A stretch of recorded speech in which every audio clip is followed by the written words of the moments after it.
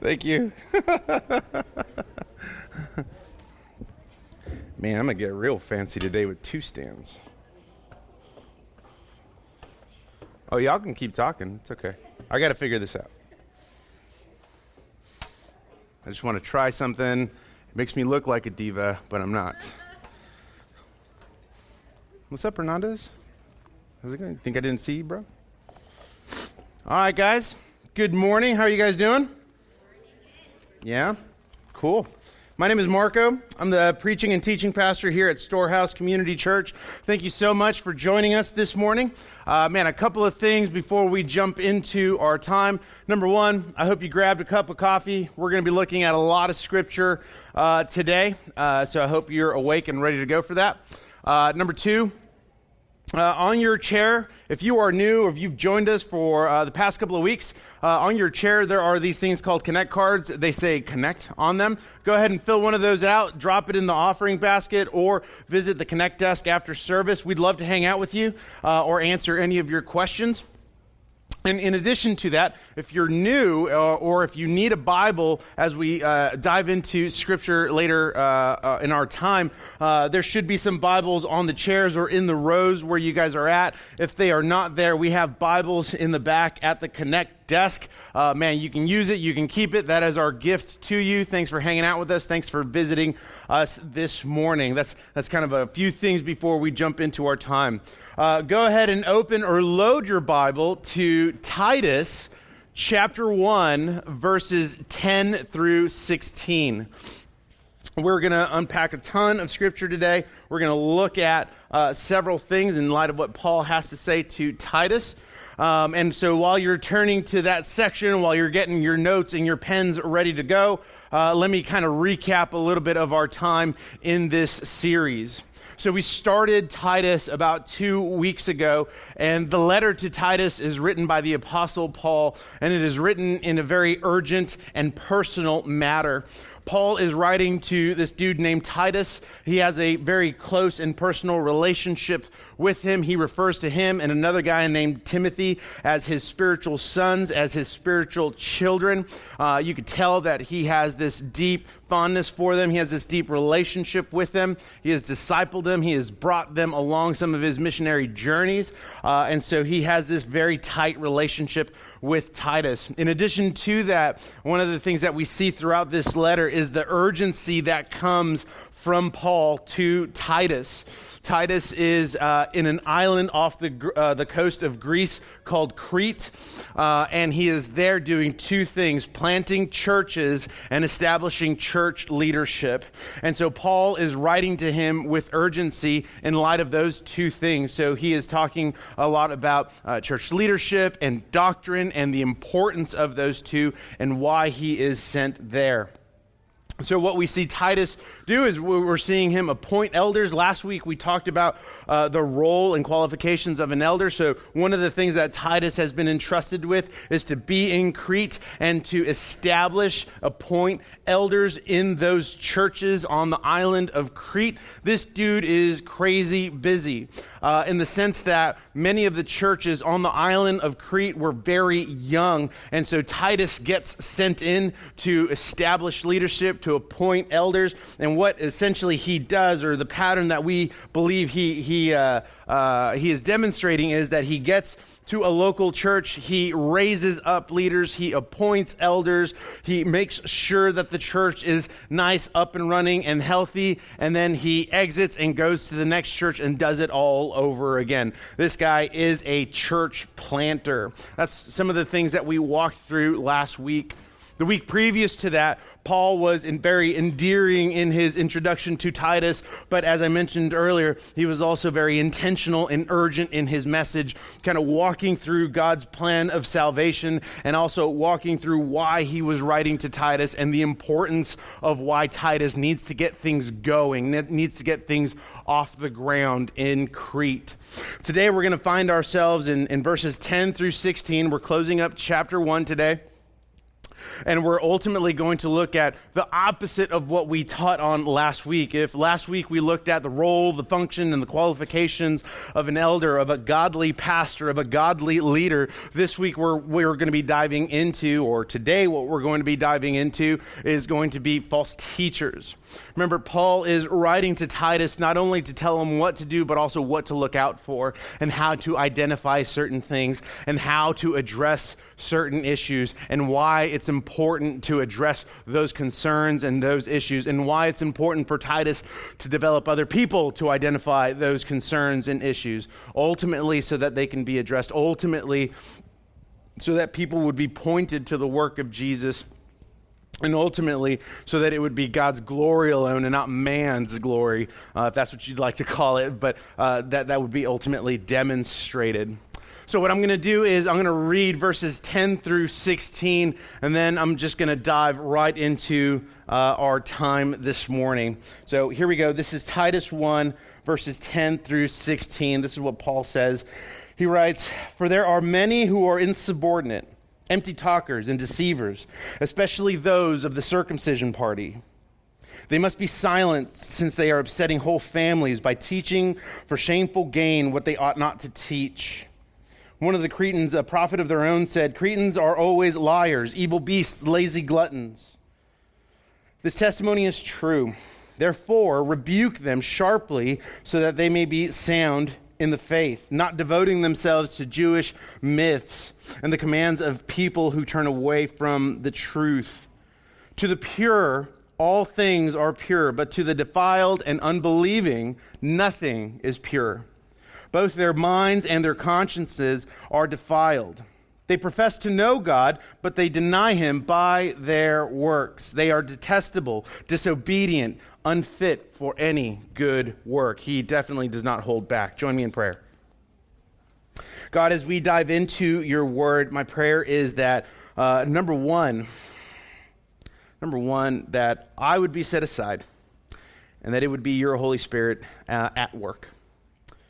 Number two, God, I pray that we would find confidence and conviction from your word, from the work of your Holy Spirit.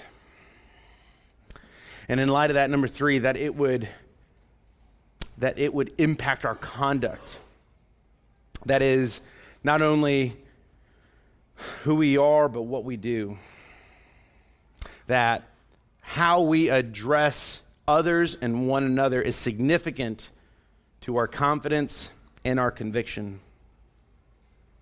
God, I pray that you would be glorified in this time, that you, your work, and your word would be glorified in our time of worship through the preached word.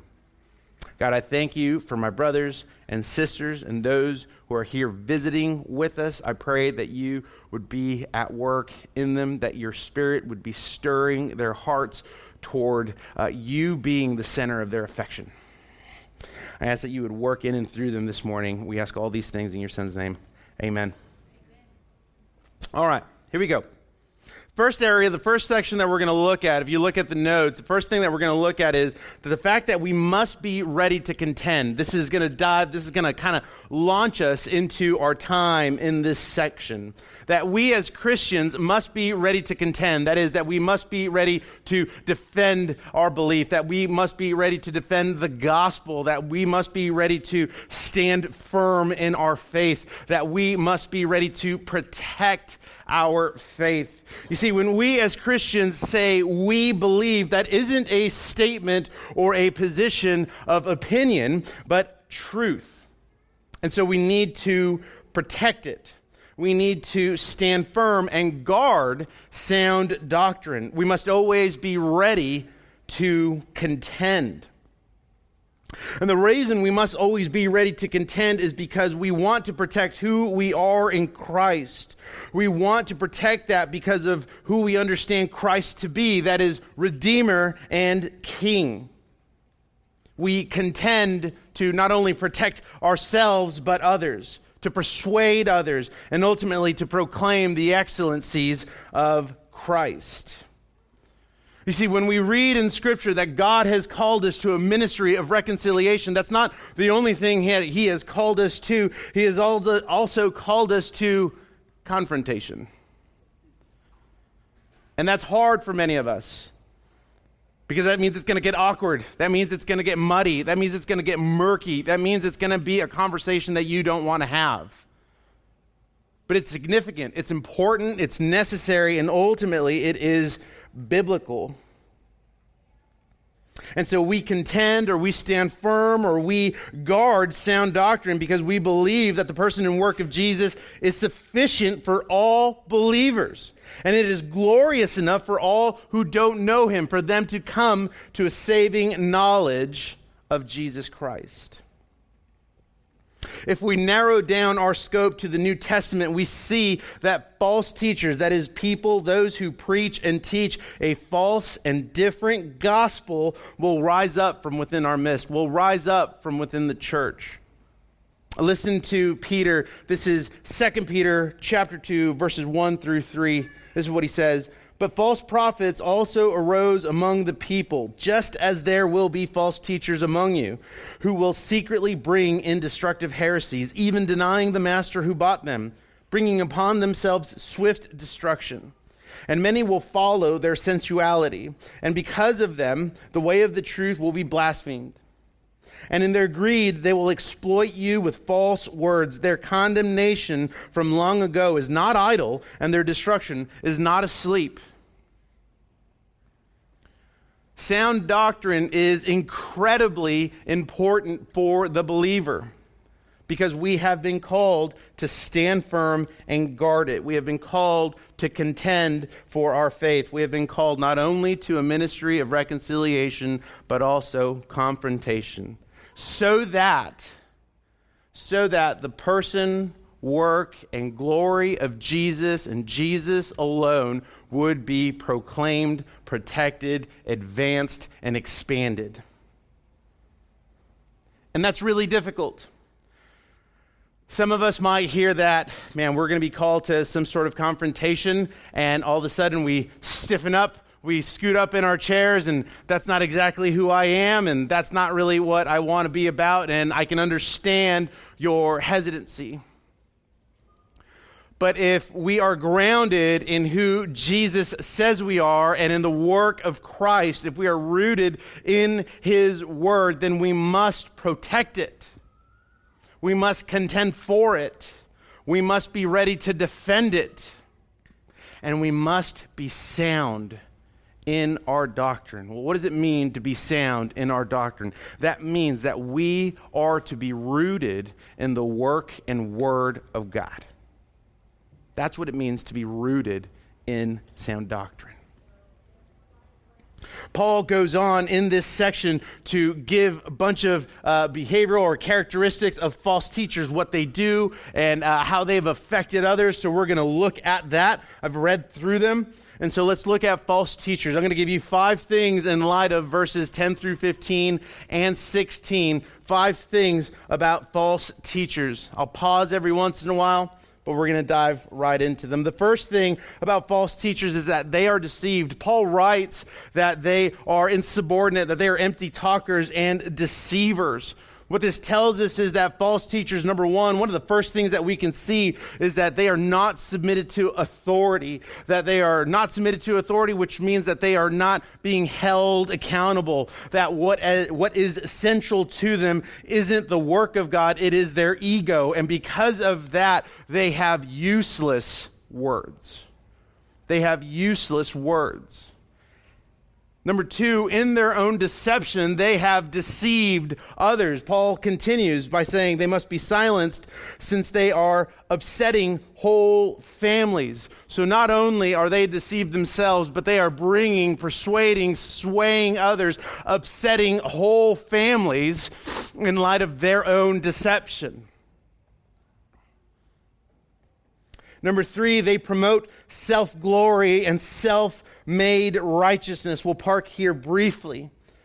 Continuing, he says they're upsetting whole families by teaching for shameful gain what they ought not to teach. So what this tells us is that they have impure motivations, self-glory and self-made righteousness. They are turning people away from the work of God and to themselves. They are putting all of that attention onto themselves.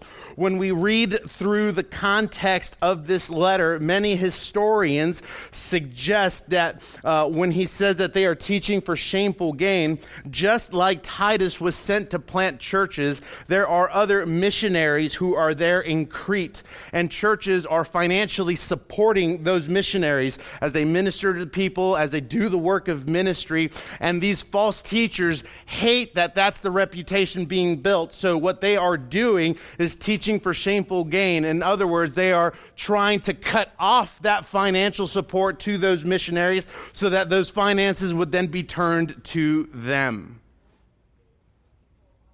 They teach for shameful gain, that their motivations are impure, that they are all about their self-glory and their self-made righteousness.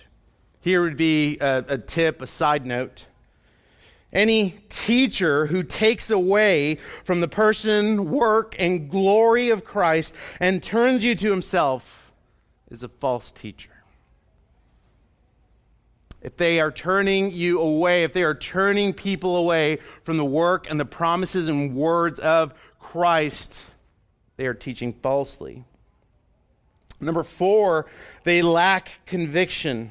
In other words, they are setting their own agenda because they lack accountability, and therefore they add to the gospel of Jesus. If anyone is adding to the gospel of Jesus, if anyone is even taking away from the work of Jesus, then they are denying what he has come to do, that they are denying what he's already done. And finally, number 5, their theology doesn't match their conduct. We see that in the last verse. Paul says they profess to know God, but they deny him by their works, that they profess Christ, but that they don't actually possess him. A false teacher is incredibly focused on drawing people away from God, or is focused on adding to the word and work of God.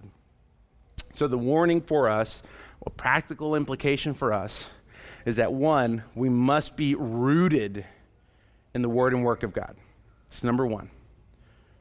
Right? And number 2, we must be cautious. We must be cautious that just because it's in a Christian bookstore or a Christian website and on Christian shelves with the title Christianity and books are under it, does not make it biblical. All right? Even if they sprinkle verses here and there. Okay? We must be rooted in the work and word of God. Number 2, we must be careful. Number 3, we must be ready to contend and defend the gospel. Okay? So in light of that, Paul goes into the practical. So what do we do? Right? We've identified some things regarding false teachers. So what do we do? This is where it gets a little uncomfortable. Okay? If we're looking at the practical, then, as I mentioned earlier, we've been called to a ministry of reconciliation, but also of confrontation. Paul gives us 2 things. There are 2 practical things that are going to happen. The first one, he says, is to rebuke them. He says to rebuke them. He goes on by saying, therefore, rebuke them sharply, that they may be sound in the faith. Rebuke sounds scary. Rebuke sounds uncomfortable. Rebuke sounds like it's someone else's job. But it's necessary. And rebuke is an extension of grace. Rebuke is an extension of grace. To rebuke means to correct. Rebuke implies, then, confrontation. And finally, rebuke is gracious. See, many times, many Christians, maybe not all, but many Christians, when they think about rebuke, they'll agree with 1 and 3. They'll say, yes, rebuke does mean to correct, and rebuke is gracious. It just means it's someone else's job, not necessarily mine. Because when we start coming to confrontation, it makes it uncomfortable because it's awkward. And if it's awkward, that means it's going to be weird. And that means there's some muddy waters. And that means we need to walk through it. And that means I need to say something about this. But nevertheless, it is necessary that we are to rebuke false teachers sharply. But, or I shouldn't say but, I should say and. And he gives us the why, right? In other words, Paul doesn't just say rebuke them sharply, period, moving on. Right? He gives us the why, right? He goes on to say, rebuke them sharply that they may be sound in the faith. So the second part of this practical working of rebuke, the second part of this means not only are we rebuking because it's necessary, because it's biblical, because, man, it implies correction, confrontation, and ultimately is an extension of grace. But the purpose behind this rebuke is so that we would point others to sound faith, so that we would point them ultimately to fix their eyes on the finished work of Jesus. That's why we do it. That's what makes it an extension of grace, not how many points you have because you're right or how many verses you have memorized, but so that you would point them to the person and work of Jesus, so that you would point them to what is sound in the faith.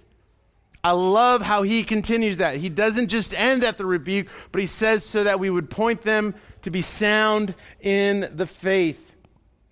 And this includes false teachers, but it also applies, to people who are drifting, perhaps Christians who are backslidden. Listen to the verse the whole way through. He says, rebuke them sharply that they may be sound in the faith, not devoting themselves to Jewish myths and the commands of people who turn away from the truth. What Paul is saying is that, number one, people are turning away from the truth. So the truth has been communicated to them, but now they are being persuaded by false teachers who are adding to that truth. They are being persuaded about things like Jewish myths. Some say that it is certain rituals. Some say that they need to do other things in order to enhance or advance their salvation. They are adding to the work of God, and some people have been swayed by that. That might be you. Perhaps you have been swayed, or perhaps you are backslidden because either you've listened to a lie or someone has told you that there are these other things that you must do, that there are these other things that you are incomplete in. Adding to the work of God takes away from what Christ has done. Therefore, we must rebuke graciously. We must rebuke in confrontation sometimes. And we must rebuke to correct. This is false teachers. These are people who are drifting. It's an extension of grace. See, when we rebuke, if we continue the conversation about it being an extension of grace, that's exactly what grace does. Grace meets us where we're at. Grace meets us in the murky, muddy waters. When you rebuke someone, it's not because you're better than, or you know more, or you're at the top. When you rebuke someone, it's because you're inserting yourself into the mess and murky water that they are in, so that you can proclaim the excellencies of Christ, so that you can point them to His work. And you are meeting them where they're at. And yes, it is uncomfortable. It is weird sometimes. But you are doing it as an extension of grace. That's the whole point of grace. That's what it's done. When we look at the grace of God, it's that He entered into human history, living a sinless life, dying a sinner's death, and then giving us the grace that we cannot earn. So that when we rebuke others, we are inserting ourselves into the mess that is life for the purpose and glory of Christ, so that they would then turn, so that they would repent and turn and follow and fix their eyes on Christ, not you. That's why we do it. We do it just with such importance. This is what Jude 23 says, to save others by snatching them out of the fire. To others show mercy with fear, hating even the garment stained by the flesh. That we're jumping into the mess that they are in and snatching them out with the word of God because we are extending grace, because we love them, because if we look at our lives and what God has done, he did the same thing. He did the same thing. So embrace rebuke. Don't reject it. And I say that from a place of it's easier said than done. Right? I understand. But as believers, we must embrace rebuke. We must not reject rebuke. Each one of us will be put in a position where we'll have to contend for our faith. Right? Verse 16, I think. Verse 15. This is where we'll spend a little bit more of our time. Verse 15, I want to read this the whole way. This is what Paul says. To the pure, all things are pure, but to the defiled and unbelieving, nothing is pure. Walking through the teaching of false teachers, walking through who a false teacher is, what they do, walking through what sound doctrine is, even walking through some of the practical realities that we're going to be faced with, like rebuke. All of that is cool. The concern that I have is is one that I think many of us struggle with, in the sense that when we talk about false teachers, even when we talk about Christians that are backslidden, one of the things that tends to happen is we immediately become self-righteous, in the sense that, man, I know some of those teachers. I saw them on the TV. I saw them preaching wherever, right? Maybe you have a couple of names off the top of your mind that when we specifically start talking about false teachers, you're like, man, so-and-so and so-and-so and so-and-so, yes, I know them. I'm going to rebuke them on Twitter or Facebook, whatever you guys use, right? What I love about verse 15 is Paul gives us a beautiful reminder of who we are first. That before we start jumping into like warming up our wrists for the keyboard, right? Before we start jumping into our journal and start saying, I need to talk to so-and-so, right? Before we get there, right? Paul reminds us of a beautiful truth. He says to the pure, where is it? He says to the pure, all things are pure. So if you belong to Jesus, I want to talk to you for a minute. If you belong to Jesus, I got two things for you. Number one,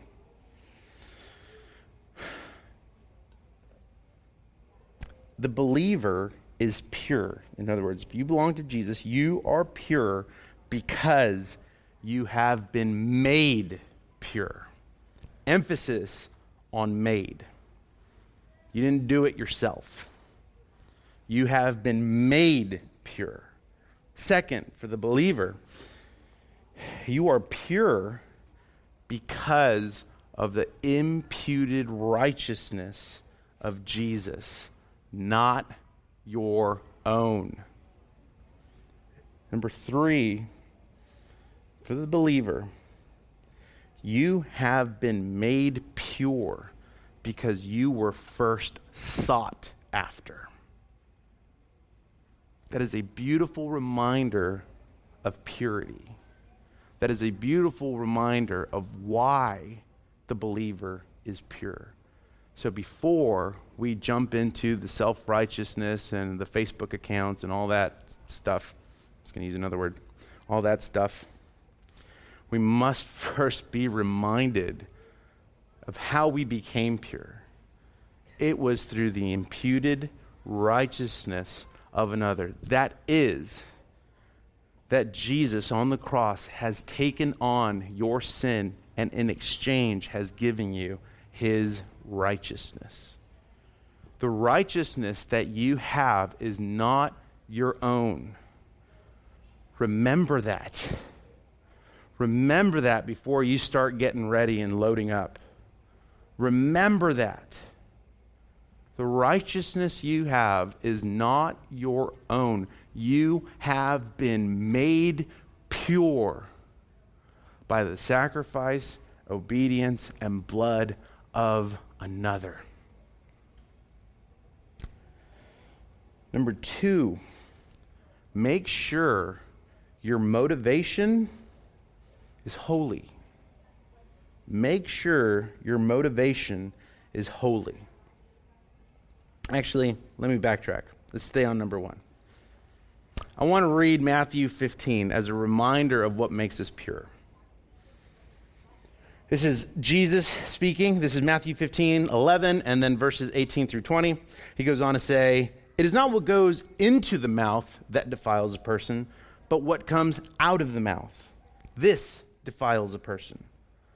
But what comes out of the mouth proceeds from the heart, and this defiles a person. For out of the heart come evil thoughts, murder, adultery, sexual immorality, theft, false witness, slander. These are what defile a person." So it's not what comes from the outside in, it's what's inside. And you see, in the beauty of the work of Jesus, right, is that as he calls sinners to himself, he is the one that cleanses them. He is the one that redeems us. It is the Holy Spirit who transforms our heart. Purity is a result. Purity is a work done in a person. Right? It's not something we've obtained. Going on to number 2, that our motivation must be motivated, or we should have motivation driven by holiness. Think about it. If you are looking to approach others so that you can rebuke them, but your motivation is impure, or your motivation is fueled by bitterness that has consumed you, or it is fueled by self-righteousness that is consuming you, then you are no different. You are no different. In doing that, one, not only are you just trying to beat someone up, but because of your motivation, it suggests that the work of Jesus is not sufficient. Let me remind you that the work of Jesus is sufficient. There is nothing to add to the work of Jesus, and to do so is to say that Jesus wasn't rich enough or generous enough to pay for our sin. When we do that, that is what we are preaching. You don't have to add anything, but you do have to be motivated by grace and holiness. You are motivated because you know what Christ has done, that grace has met us where we are at, and it has pointed us to the work of Jesus. And so when we rebuke, we are motivated by grace. We are motivated by holiness. We are motivated by the work and word of Jesus. And so our aim is to point others to him.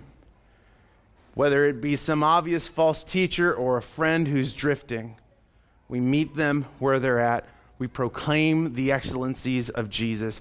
We point them to his work, to his promises, and what he has ultimately done. That is what we do. Because, man, if we don't pay attention to verse 15, we can easily look at everything else and be like, oh, man, I'm ready to start that Facebook group, or I'm ready to jump online or have certain conversations. I'm texting that person right now. Just tell me to send, Pastor. No, right? We are not there. We are first talking about a beautiful reminder for the believer regarding purity, that you have been made pure by the blood of Jesus. And number 2, that we are to be motivated by grace and holiness, not self-righteousness. That we are to be motivated by grace and holiness. In addition to this, let's keep going with verse 15. He says, to the pure, all things are pure. To the defiled, but to the defiled and unbelieving, nothing is pure. Man, so you're not just inserting yourself into the life of someone who's a false teacher or even to a Christian who's backsliding. You're also inserting yourself into the life of someone who does not know Jesus, for the purpose of making his name great and proclaiming his excellencies. So this isn't just this like giant Christian culture circle kind of conversation. This also applies to people who do not know Jesus. Again, our motivations in this verse, in verse 15, are poked. Our motivations are prodded. Our motivations are held to us with a mirror in front of us. And so here's what I would close with. For the Christian, and even the one who is backsliding or drifting, my prayer is that Jesus and Jesus alone is sufficient for you. That the gospel and nothing else. That this would ultimately, today, these verses, God's word would ultimately lead you to repentance. Maybe that's your day today. It's a day of repentance. Scripture says that it is the kindness of God that leads us to repentance. Maybe that is where we need to be today during our time in prayer. We need to be led to repent so that we would worship God, worship his excellencies, and repent of our sin. Maybe that is where we are led today. Believer, that might be where you're at right now. But if you don't know Jesus, and I've been up here 30 minutes screaming, my prayer right now is that God would be stirring the faith in Christ alone in you so that you would respond with repentance, with trust, and with worship. And I would encourage you with Romans 5, the Apostle Paul is the one writing this as well. Romans 5:6, and he says, For while we were still weak, at the right time, Christ died for the ungodly. Do not believe the lie that you need to go figure stuff out and then consider Jesus. You don't go take a shower when you're clean, right? Do not believe the lie. That's adding to it. That you can come to know Jesus now. That you can be made pure. And my prayer is that he would be stirring faith in Christ in you so that you would respond, again, with repentance, with trust, and inevitably in worship.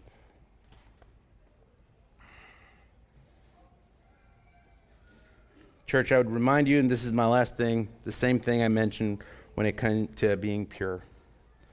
That you are pure because you have been made pure through the imputed righteousness of another, and because you have been sought after. So when, not if, when you rebuke,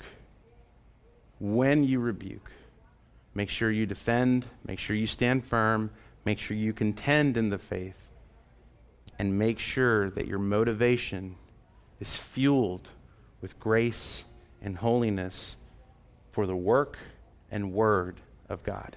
Join me in prayer.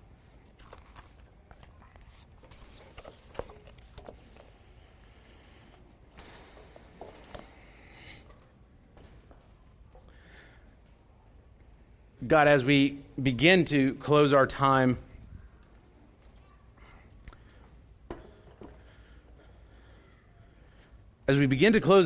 Lord, right now, in light of your word,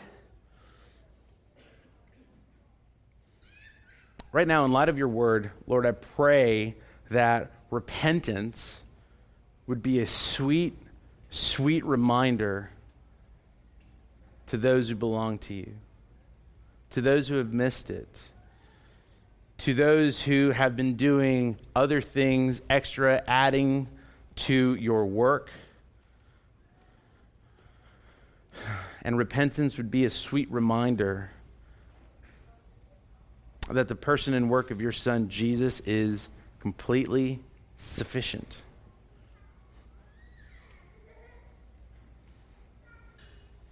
God, I also pray that as we begin to work and wrestle through, what's it going to look like to rebuke? What's it going to look like to make some of these or have some of these confrontations? God, I ask for grace and strength and wisdom in those conversations. I think it's easy to look at your word and see what we must do, and that doesn't always necessarily make it easier. So God, I ask that you would give us grace in our speech, that you would give us strength in the conversation, and that you would give them wisdom in the words. God, there are those who don't know you who are here. God, and I pray that you would be stirring their hearts to respond with repentance, to respond with trust, and to inevitably worship you. God, I pray that you would stir in their hearts that there is nothing that they need to go and do before they consider you, that there is nothing that they've done that you haven't paid for, but that they would simply sit in your word when you say that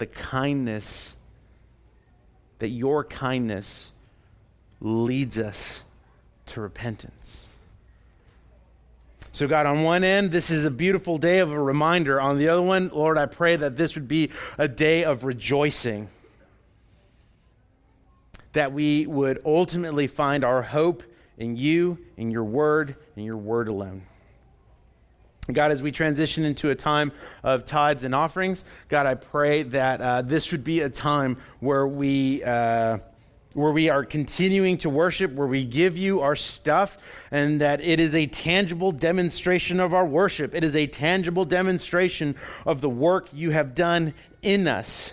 And so, God, I pray that we would release the control we think we have, and that we would glorify you for the purpose of expanding your mission, of expanding your kingdom, so that more and more would come to know who Jesus is and worship him. God, we love you. It's in your name that we pray. Amen.